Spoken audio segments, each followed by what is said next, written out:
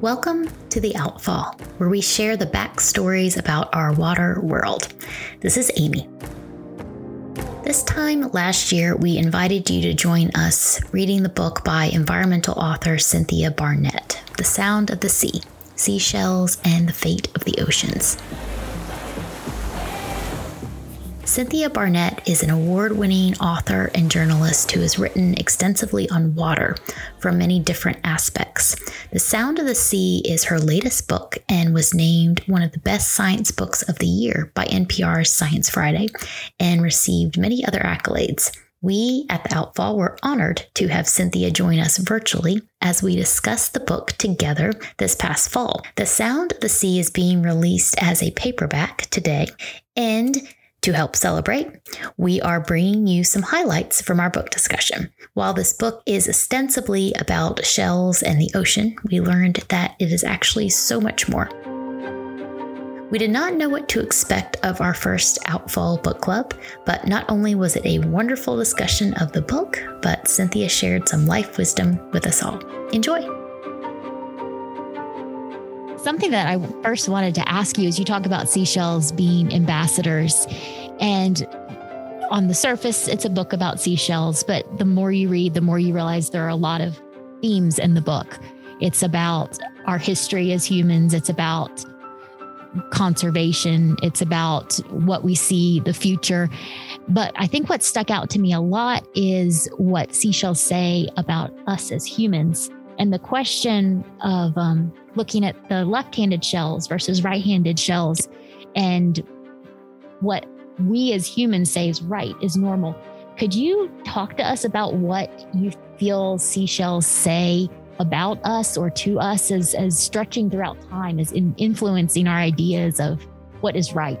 Yeah, I love the way you asked me that question, and no one has asked the question like that before. And I love how you picked up on that rightness. The right-handedness to which she refers is all about this seashell. It's called a lightning whelk. It's a really beautiful shell. It's a shell I always loved from my childhood. I grew up in Florida, and I found so many of these when I was a kid, and I actually didn't know what they were called. I thought it was a conch, but this is a lightning whelk. And the really unusual thing about it is that it opens on the left-hand side. So this part of the shell is called the aperture, the part we hold up to our ear. They almost always open on the right, but this one opens on the left. In other words, the creature spirals the shell to the left as it's under construction. The scientific word has the name sinister in it because that's associated with a sinistral spiral, a left-handed spiral, and that comes from the word sinister. So, humanity, sort of many cultures, but more Western cultures, saw left-handedness as something sinister or not right. So that is kind of a technical way of thinking about this. But the larger question is how we have lived in the world and treated each other. So it's a big question to answer, but I will say that seashells just reflect humanity, the good and the bad. So they reflect the scientific wonder. They reflect incredible innovation in some of the science you get to by the end, whether it's about a commercial development of pain relievers from cone snails or the giant clams that I wrote about that may be inspiring some kind of algal bioenergy. They've also reflected humanity at its worst. And the interesting thing about that to me is that when shells symbolized us as at our worst, it often had to do with greed. So a couple of times shells have served as money, really longer than any other global money. Cowries served as a means of exchange for more than 1,000 years.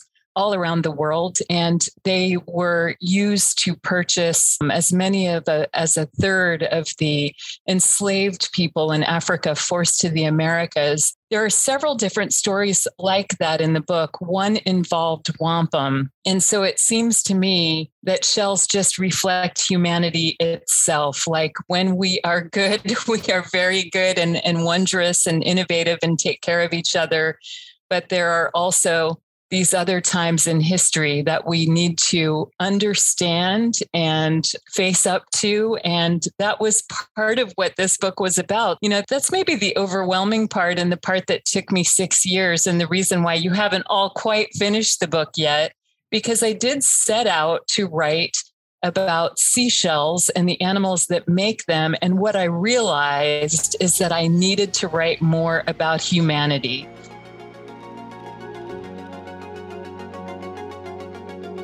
So Megan said, I think it's very interesting that an encounter at a museum inspired your latest book. What inspired your previous book, specifically the one about rain? And I have a good answer to this. So as Robert knows, my first 2 books were a little wonkier. They were more like policy and the pipelines. And I would get invited by the water engineers of South Carolina to give a speech, or you know, the AWRA or whatever it was. And I really knew after those 2 books that I was preaching to the choir. Like, I love coming and giving a talk, but truly everyone in the audience already knew what I had learned because I learned it from people like you. So I really wanted to try to do something different with the next book. I have this audience I think of in my mind, this audience called the caring middle. Like if I could speak to this larger audience, I could make more of a difference than if I am only preaching to the choir. And so for the 3rd book, I set out very intentionally to write something more lyrical. And in my mind, I kept saying poetry over pipelines, poetry over pipelines. And I'm still a believer in poetry over pipelines, at least when it comes to telling the story of water. And so rain became the poetry because I loved rain. I like seashells. I loved rain ever since my childhood. Another thing about growing up in Florida, I just always loved rain. When I was a kid, when there would be these doldrum summer afternoons where it's just so hot and the sound of the cicadas gets louder and louder and louder and it's boring. And when there's a rainstorm that lights up the sky and, you know, just turns the world so dramatic, that really made my childhood afternoons more exciting. And so that's what made me to decide to build a book around rain. And that worked. Like, that book was more successful than the other 2 put together. And then this book too, like every book has gotten a bit broader of an audience. And that, I think, is a result of sticking to that mantra of poetry over pipelines. Not that pipelines can't be interesting, because they can be, but I'm just saying that it's good to blend the humanist side and the science side together. I think that's the sweet spot. If it's maybe not too much science and policy and not all human stories, but a really nice combination of the 2 is a sweet spot that I think can draw in audiences pretty nicely.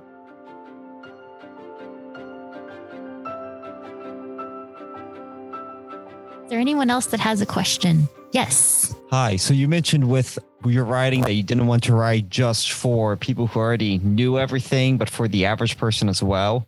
So my question is, how would you go further and relate that to people who don't really read much in general, don't really think much about science in general?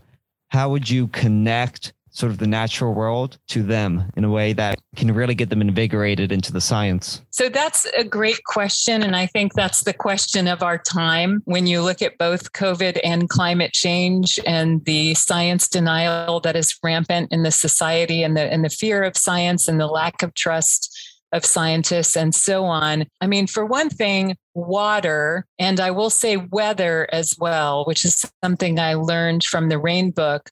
water and weather are very good ways to connect with audiences about science and climate change, even if they are not interested in the natural world. Water impacts everyone, which you all know.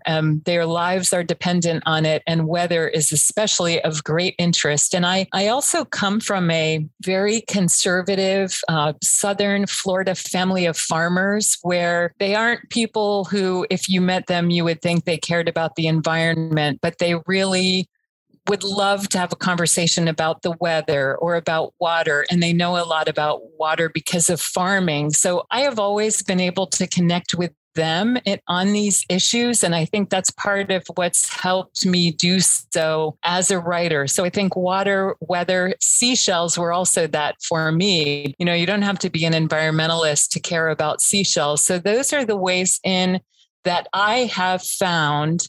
And the bigger issue, I think, for me and for you all in your field is trust. There is a great lack of trust in the culture and, you know, in all different kinds of audiences. And I think the way people like us can help repair some of that lost trust is to think increasingly about meeting people in person. Like with me, I do a lot. I mean, not so much during COVID, but now I'm going back out there and doing a lot of events. I love going to rural areas. I speak at a lot of Rotary clubs. I speak at churches, you know, sometimes be in a pulpit and be speaking about water in a church. And when I first started doing that, I found it very intimidating. I thought I might be struck by lightning, but it really is a nice way to meet people and connect with people. And I would encourage all of you to connect with communities of faith as you go out and work on your engineering, because these are communities who love to have speakers. They care about their community. Sometimes they're not asked to help with things. And when they are asked, they really appreciate the ability to get involved. I know, Robert, sometimes I've thought if they could only have left the Florida, Georgia water wars up to like the ministers or the soccer coaches or the kindergarten teachers, we might have gotten somewhere by now.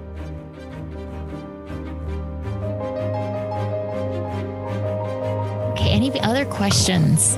Hi, my name is Kelly, and I was just wanting to say thank you for speaking and saying to meet people where they are, especially as scientists, because we sometimes forget how to talk to people as ordinary people. We like to use our vernacular and our hard to understand lingo, but I really appreciated your book and breaking it down on how to relate to the history of humankind and all of the things that we need to be thinking about, where we came from, why we came from this, and why we see the effects of it today. So thank you for that.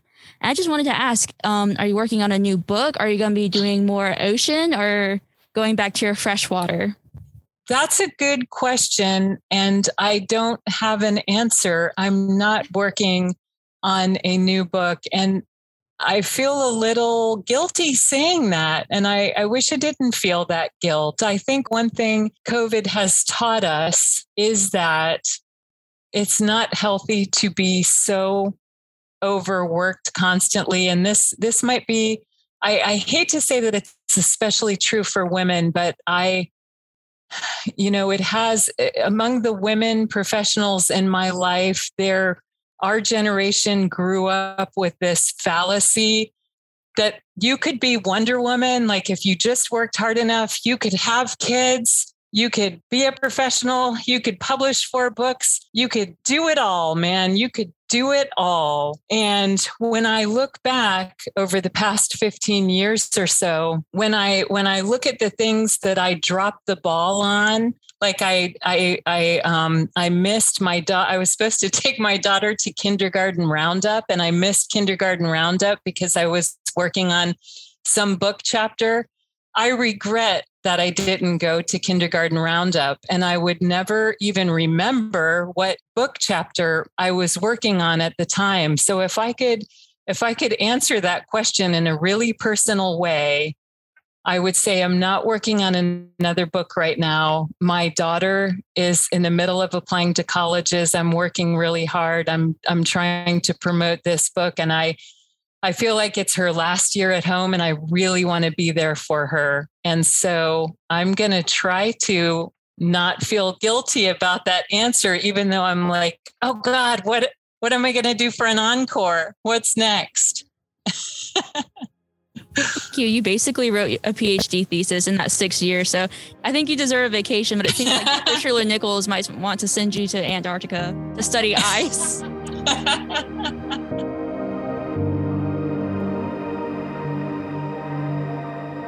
As I was digging around, Cynthia, I found your resume actually, and I saw that there was a line item that you had an upcoming book called Oracles of the Sea. And I was like, oh, wow, an upcoming book. And then I realized, oh, that must have been one of the envisioned titles for the book.